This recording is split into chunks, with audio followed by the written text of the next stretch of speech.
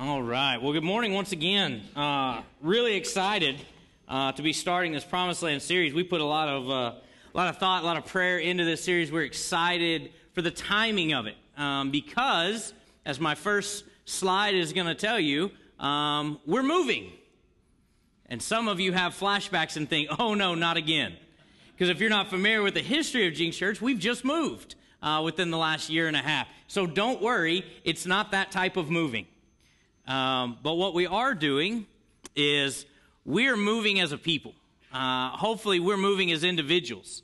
That God is doing something in our lives. And so what your staff, what your leadership here at Jinx Church believes is we believe we're all moving. That God is all moving us somewhere in a direction that is far greater and better than anything we could imagine for ourselves. And so we're really excited about this idea. Now, I'm not a big fan of moving. I don't know about you. I lived in the same house from the time I was born till the time I left for college. My parents actually still live in that house, and so they've been there a good time. And so I didn't really know moving. I never experienced that as a kid, and then it seemed like when I hit 18 and went off to college, I moved constantly. And so I got really good at it. I became somewhat of an expert. I got so good that during college, when I was still single, I could get everything I owned into the back of a truck by myself, get it moved and unloaded by myself. Now, part of that was because I was a poor college kid and I didn't have much stuff. The other part is because I was a good organizer, right? And I knew how to pack and get it ready. And so I felt pretty good about it. And then I got married. And it's amazing how much stuff you accumulate when you get married. And so then we would start moving as college kids that are married do, and jump from kind of one apartment to the next, or a house, or move around. Then we got into ministry and had to move there and different things. And it was always interesting that there was so much to do, and we would kind of have to plan it out. It didn't just happen, right? There were things we had to do. There were things we had to plan. There were ways to go about it. And, you know, if you know Amanda, you know she has good taste. And so there was certain things that we had to move, and then certain things that were out of style, and we couldn't move that anymore. So we had to get rid of that and get something new. And, right, it's a whole process. This moving thing's not easy. And just what I'm trying to tell you. And for some of us, I would guess for most of us, moving spiritually is about the same. We don't really enjoy it all that much, right? It takes a lot of effort. It takes a lot of work. There's things we've got to get rid of. There's things we've got to do. There's preparation that has to be made. And sometimes it's just completely out of our control, right? Because sometimes your house sells the day you put it on the market and you had no idea. Now you don't know where you're going to go live. And other times you think you're going to move and your house won't sell. And you're stuck in this limbo forever. And so you struggle with this idea of moving or not moving, and how, and the timing. But what I want you to hear today, as we start this series, is that I believe God's moving you. He's wanting you to move as a person. Because the truth is, God's people are always on the move. They're always moving. He's always doing something. He's always leading and moving and adjusting. He's always relocating his people. And so in this series, in this Promised Land series, we're going to be in just a small section of Scripture in Exodus chapter 6. Because it's in that we see the most obvious illustration in Scripture of God moving his people from one place to the next. And we get to see this illustration of his process. And so what we're going to do over the promises, and we're going to talk about each one of those promises 1 week at a time, and then at the end, in November, we've got a special service, a special communion service planned in which we're going to celebrate these 4 promises of God. But today I'm just setting it all up. Today I'm just kind of giving an overview of what this is and what we're looking for, and then at the end, I'm going to give you one question to kind of take home and wrestle with. One question that we want you to ask yourself personally about what God is doing and wants to do in your life. And so let me give you a little context, a little backstory before we get into it. But in Exodus chapter 6, God is making promises to his people. He is approaching them. He's got Moses. He's talking to the people, but they're still in Egypt. They're still in captivity. They're still in slavery and oppression. They are still just have no idea how to possibly even think about moving. It's never been an option. You grow up, Your parents were slaves, your grandparents were slaves, your great-grandparents were slaves, you're going to be a slave, your kids, your grandkids. And that's how they thought. And God shows up and has this conversation with Moses in which he says, no, I've got something different. I'm going to move my people. I'm going to bring them to a physical, literal promised land, but also to a spiritual promised land, in which they can experience freedom and just the overwhelming goodness of God. And so eventually, at the end of this, the Israelite people, God's people, are going to get to the Jordan River. They're going to cross over, and they're going to inherit a land that they did nothing to earn. They're going to inherit houses that they didn't build, crops they didn't plant, blessings that they did nothing to receive, and yet that's the goodness of God. That's how much he loves his people. He has something better planned. He has blessings in store. And so we believe that in this series, in these next few weeks, as we study this and worship through this and pray through this, that God is going to move in our lives, that God is going to move in our church, that he's going to move our marriages, he's going to move our relationships, our parent-child relationship, that he's going to move in our neighbors, in our coworkers, that he's going to move in our hearts. Because, see, the reality is that God's people are always on the move. And when we look around at our world and we say, oh, this needs to change and that needs to change, listen, it doesn't start on social media rants. It doesn't start on the 6 o'clock news. It starts in the hearts of God's people. And when we allow God to move us, we move our schools, we move our communities, we move our state, and we ultimately move the world. And we begin to change, because that's what God does. He changes the hearts of his people, and then he changes the world through them. And so the background is, here's Moses, they're still in slavery, and God looks down, and in verse 6 of Exodus 6, he says this, "Therefore say to the Israelites, I am the Lord." And here's the promises. "I will bring you out from under the yoke of the Egyptians, and I will free you from being slaves to them. And I will redeem you with an outstretched arm. And with mighty acts of judgment," there's the fourth one, "I will take you as my own people. And I will be your God, and then you will know that I am the Lord your God who brought you out from under the yoke of the Egyptians. And I will bring you to the land I swore with uplifted hand to give to Abraham, to Isaac, to Jacob. I will give it to you as a possession. I am the Lord." And these are the promises that God made. These are the promises that God gives to Moses 40 years before he would fulfill them. 40 years before they came through, before they're even out of slavery. This is the promises of God. And what I want you to hear today is that God is a promise maker, but God is also a promise keeper. And the reality is, he under-promises and over-delivers. That all the things God tells us, he always fulfills, but then he always goes above that. And we receive so much more than what we think, so much more than what we're able to do. And so here, God shows up and he says, listen, I know you don't see it now, but there's a plan. And the plan is to move you into something better. Now, let me kind of illustrate how we're going to go through this today this way. Come the spring, our family will be looking for a new house. We're going to be moving in the spring. We're going to be purchasing. And so first thing we do when we start looking for a house is we call Kelsey Sellers, and she's going to find us the best one for the cheapest price, right? Yes, that's what I like to hear. You heard it here. We've got it on tape. She's committed, right? No, because we don't call Tracy because Tracy's not here enough, so we call Kelsey, right? Yeah, jab at dad today, right there. Right? But what most of us do, and what we do right now, is there's an app, isn't there? And they're not the best apps. I get no endorsement from these apps, but you get on Zillow and you get on things like that, and you just start comparing neighborhoods, right? Because before Kelsey's going to spend all her time driving me and Amanda around and us being extra picky, we've got to do a little research on our own. We've got to start figuring out, well, what neighborhood do we want to be in? Well, what does this neighborhood have that this neighborhood does? And we start comparing. What school district is it in, and how many pools and splash pads and playgrounds, and right? Because that's a thing now. That's what we look at when we look at houses and neighborhoods, and we start comparing. So what I want to do today is I want to do that. I want to compare where God's people were when the promises were made and where they were going. And I want to compare these two neighborhoods, if you will, and in the process discover how good God is in fulfilling. And at the end, I've got a question for you to see how it applies to your life. So let's do that. Let's compare the neighborhoods. We'll start with the land of Egypt. That's where they were when all of this started. And so you start with the land of Egypt, and one of the markers of the land of Egypt was death.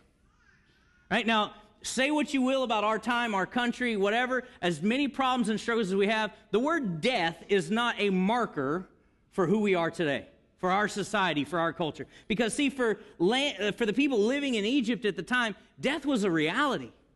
It was nothing for somebody just to be working alongside them, making the bricks in slavery, and just drop dead.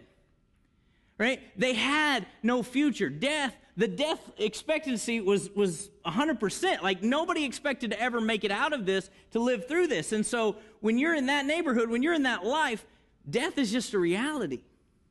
So we've got kids, and we often ask our girls, hey, what do you want to be when you grow up? And depending on the stage of life your kids are in, you're going to get everything from policeman, fireman, to Disney princess and superhero, and right? Or maybe they're evolved a little bit like ours are, and now they're actually some legitimate careers, right? We've got some veterinarians and zookeepers and doctors and lawyers. And do you really think that the Israelites' parents ever ask their kids, what do you want to do when you grow up? No, because there was no options. Death was the only option. It was the only way out of this life, the only way out of slavery, the only way out of oppression is to die. So that was one of the big markers of life in Egypt. But another one was just slavery. If you didn't die, you just worked. And you may have prayed for death, but you couldn't. So you were just a slave. You were just being beaten and worked and taken advantage of day after day after day with no end in sight. And it wasn't like it was, they work them hard for a few days and then they get a day off and they get a little time on Instagram and Facebook at the end of the day to kind of unwind. And no, it was 24/7, 365 days. It was just constant, overwhelming oppression. And I've got to think, if I'm in that type of environment, if I'm living in a land that's just marked with death and slavery, give me death. God, just go ahead, God. Just take me out of this. I can't deal with it anymore. It's too much. It's too overwhelming. Which leads to the third marker. It was just hopeless. They just lived in a constant state of hopelessness in which they had nothing to look forward to. They had no future. They had no destiny. They had no plan. The families were divided. The kids were taken away, so you couldn't even enjoy watching your own family dynamic grow. You didn't have that time to come together. You were just completely hopeless in all that you did. And every once in a while, I've got to imagine that you get the grandparent or you get the older family member who, around the campfire at night or in the home before bed, they kind of rally and they try and breathe a little hope into things. And they say, hey, let me tell you about Abraham and about Isaac and about Jacob. And let me tell you about what God did. And he's our God. And be quiet. Don't tease us with hope. Don't get our hopes up with these stories, these fables. They didn't even know how to embrace hope because they were so overwhelmed that there was no way that any of those things could be true because really, and the final marker, we're just forgotten. Right? God's just forgotten us. He's abandoned us. He wants nothing to do with us anymore.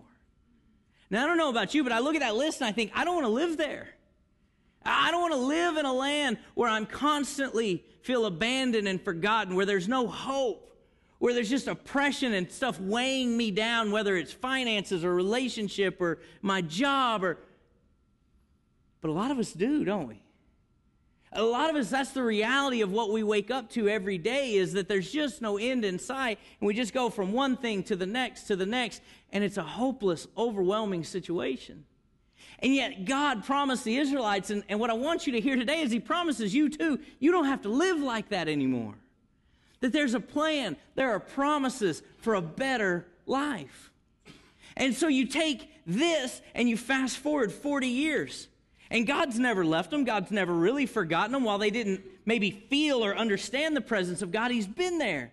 And so you fast forward 40 years to the fulfillment of these promises, to the promised land. And that's a land marked with salvation. Because the 4 promises are, he goes, listen, I will save you. I will bring you out of this land. He says, I know where you're at. I know what you're going through. I know the struggles you're facing day to day, and I love you enough. I'm not going to leave you there. I'm going to bring you up out of that. I'm going to save you from what's going on. And that's the same promise for you and I today. God says, I'm going to save you. I am your Savior. I've made a way. I've got a plan for you to receive something better.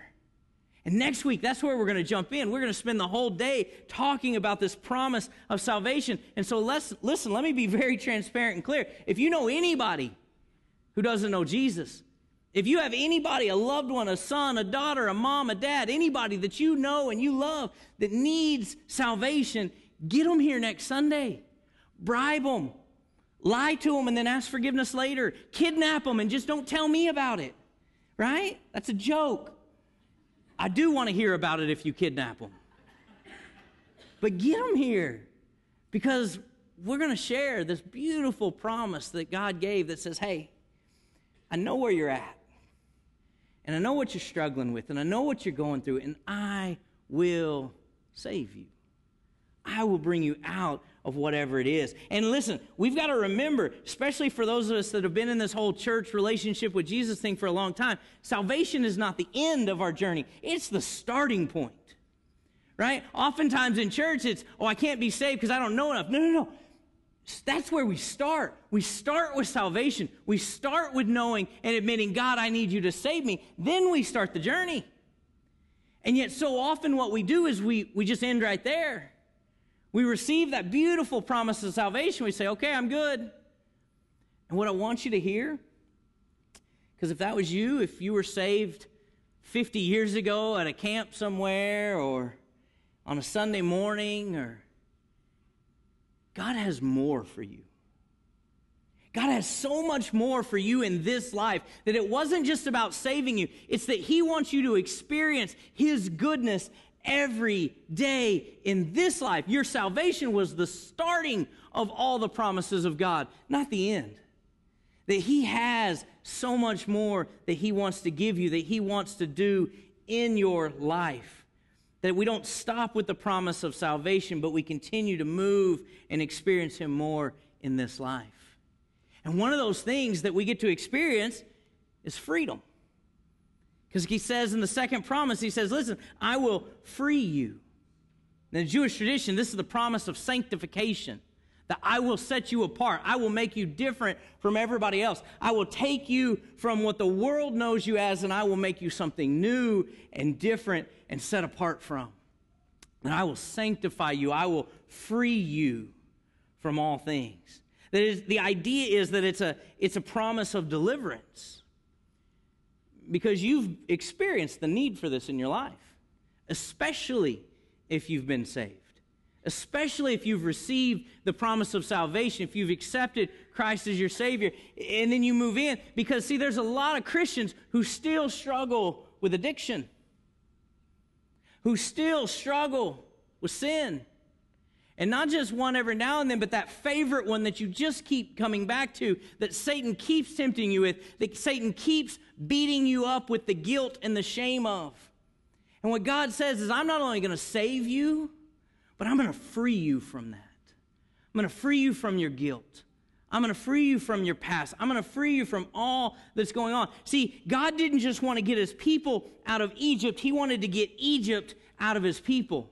He doesn't just want to save you and I from hell and get us out of hell. He wants to get the hellish things out of us. He doesn't want us to be tortured. We just did a whole series on spiritual warfare. He wants you to know you are free from that you can have victory, that you can find freedom from that broken mindset, from that ideology, that you can find freedom from all that generational sin and those things that the Israelites were wrestling with that just got passed down from one generation to the next. He says, no, it stops here. You can find freedom from all that. Yeah, we're saved, but God wants to free you from your addiction, from your sin, from your insecurity, from your fear. from your worry. He wants to free you from those routines and just that feeling of stuck. Or maybe it's for something so much more. Maybe it's from alcohol. Maybe it's from drugs. Maybe it's from that relationship that you just know you shouldn't be in. I don't know what it is, but you do. And God says, I'll set you free from that. I won't just save you. I will free you so that you can walk in a better life. But then he goes on to say, not only will I save you and free you, I'll give you purpose. I'll give you a reason to be here. He says, listen, I will redeem you. And he would later go on in Scripture to say, I will redeem you with outstretched arms and mighty acts.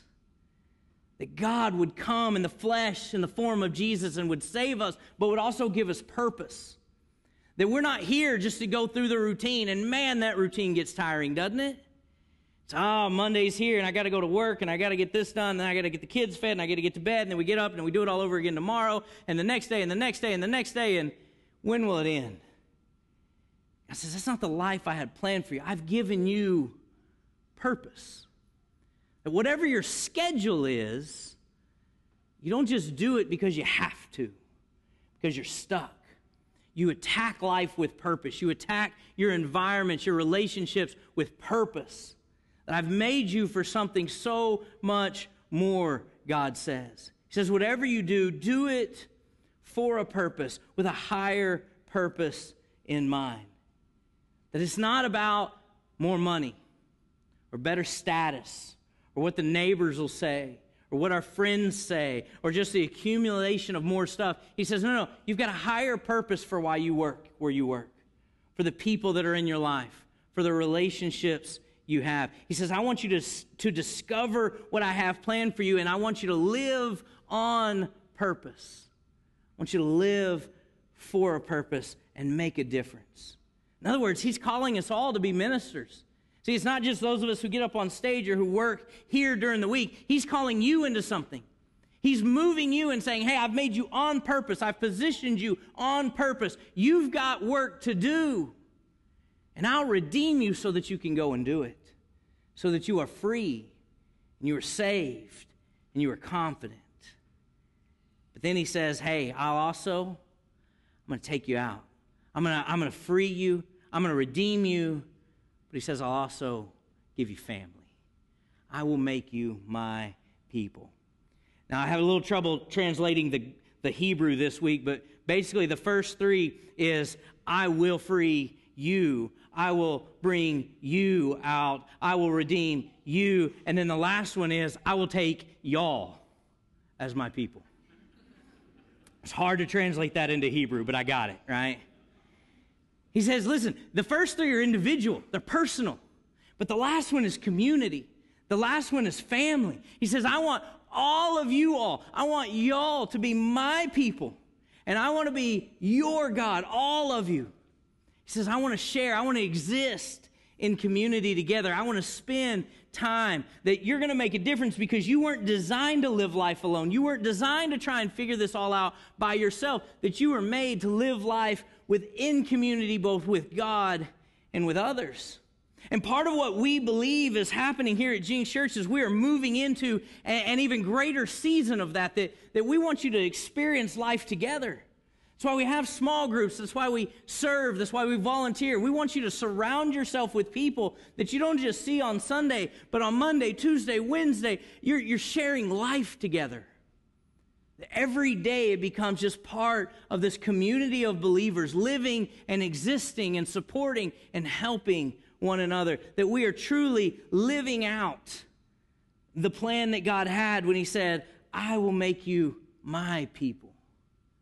I will be your God. And that's the one thing that regardless of our differences and our past and our ethnicities and our social status, and that's the one thing that ties us all together. He says, you're my people, and I want you to live life.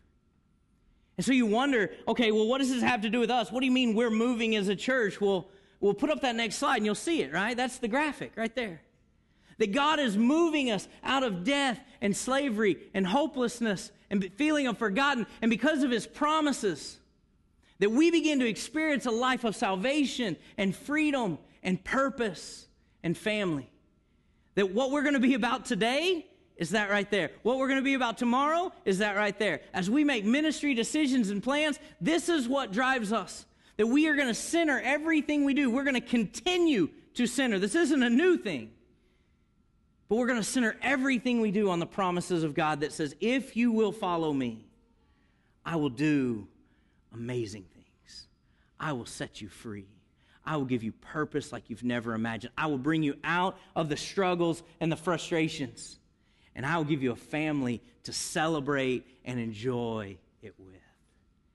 You look back at Jinx Church a year ago, 18 months, 2 years, we've come a really long way. Some of those things are great, and some of them not so much. But through it all, when we held on to the promises of God, He showed us the way.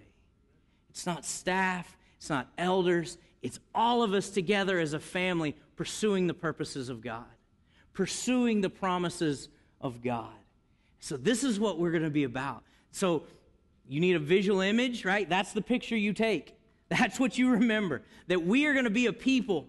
And our message to the world, our message to the community, to our schools, to our families, to our neighbors is going to be, we want to introduce you to the promises of God that are going to lead you into a life of salvation first and foremost. But more than that, freedom and purpose and family. And that's what God calls us to. And through God's promises, He can do a miracle in your marriage. He can do a miracle with that child that you pray over nightly and you can't figure out what in the world you're going to do with them. He can perform a miracle because that's what God does. So my last few minutes, I want to share a truth with you from Scripture. And we're going to start an online devotional over the next 30 or so days as we go through this series. And we're going to put these out. But I want you to look at this first truth, this first promise from Scripture. It comes out of 2 Corinthians 1. For no matter how many promises God has made, they are yes in Christ. And no matter what promise God has made you, no matter what you see all throughout Scripture, they are all yes because of Jesus Christ.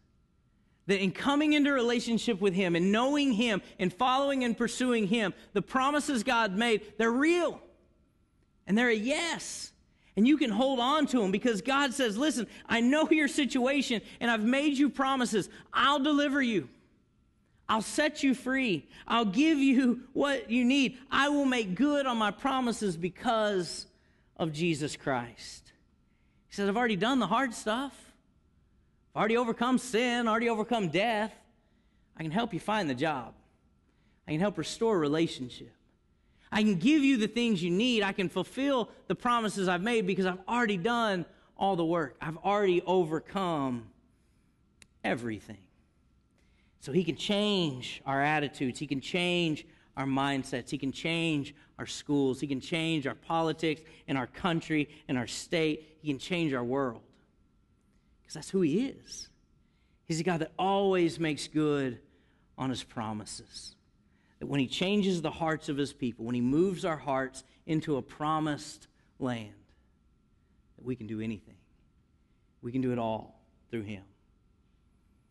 Let me close with these three things. Three things I know about moving, right? I consider myself somewhat of an expert with the number of times I've moved, right? I know one thing's for sure. I know that when you get ready to move, there's a bunch of junk you got to throw away, right? Let's be honest. There's that one closet that you don't even go into anymore because you open that door, stuff's falling. And for some of you, God love you, you're a hoarder. It's not a closet, it's a room, isn't it? Guilty laughter right there.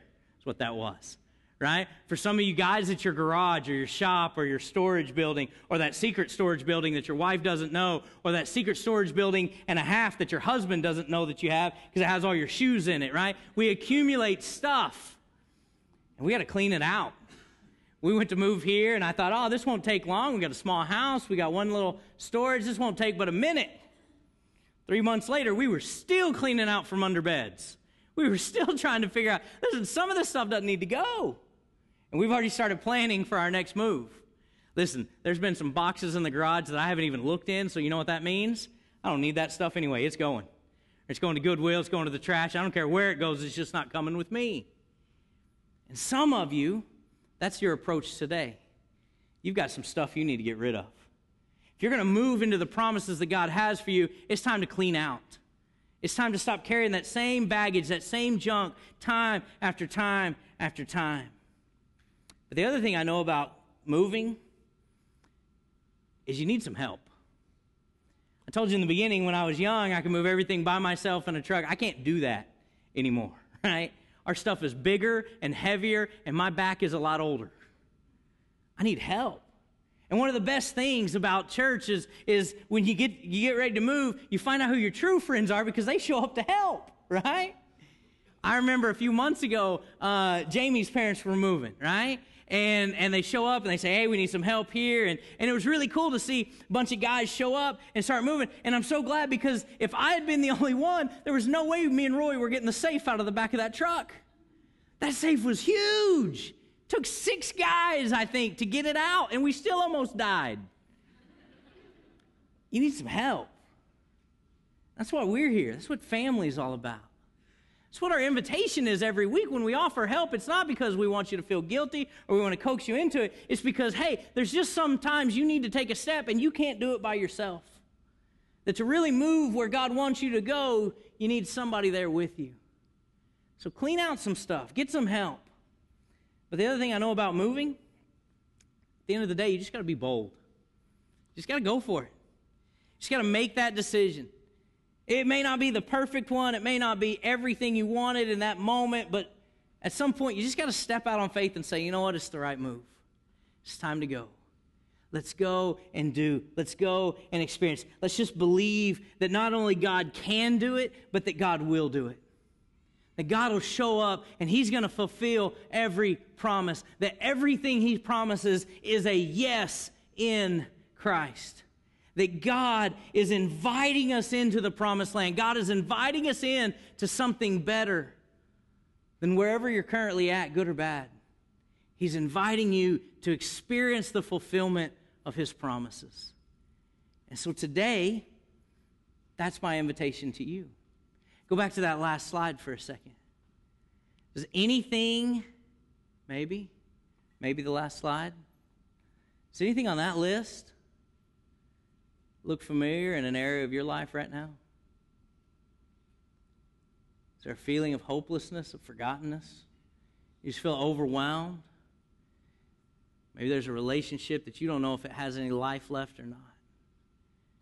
See, what our invitation is as we go through this series is let's move. Let's move out of that. Let's just believe God can. Let's invite God to do it in our life like He's done time and time again, and move out of that and into the promised land. So we're going to close this morning, and I'm going to ask you just to go ahead and stand right now, right where you are. Just kind of bow your head. And I'm going to pray over you, but I want you to listen to me, though, okay? When I'm done praying, they're going to sing a song that you're probably not going to know, which is going to give you a perfect opportunity to respond. We've got folks that will help you move. But you've got to be bold and step out. You've got to be bold and take that first step.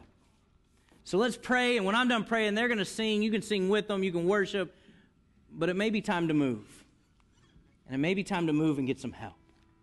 And if so, we've got that help waiting for you in the back. Heavenly Father, we invite you into this place. We invite you into our lives. Say, God, there are areas that are hurting, that are dry, that are worn. Yeah, there are areas that need to come alive. There are areas where we need to embrace your promise. And so, God, for that husband and wife whose marriage is on its last leg, would you give them the courage and the boldness to move into your promise of freedom and purpose in life?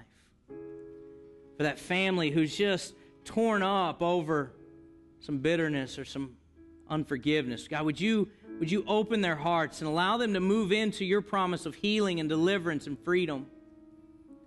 God, for that individual who's heard about you. They sing about you, they talk about you, but they've never experienced your salvation. God, would you give them the courage to move, to step out, to be bold, and receive your blessing. And God, for all of us here, would you draw us close as a family? Would you allow us to not feel forgotten, not feel abandoned, not feel alone, but know that we have folks that love you and love us and will walk with us through anything that this life can throw at us. God, thank you for your promises. Thank you for your Son. It's in His name we pray. Amen.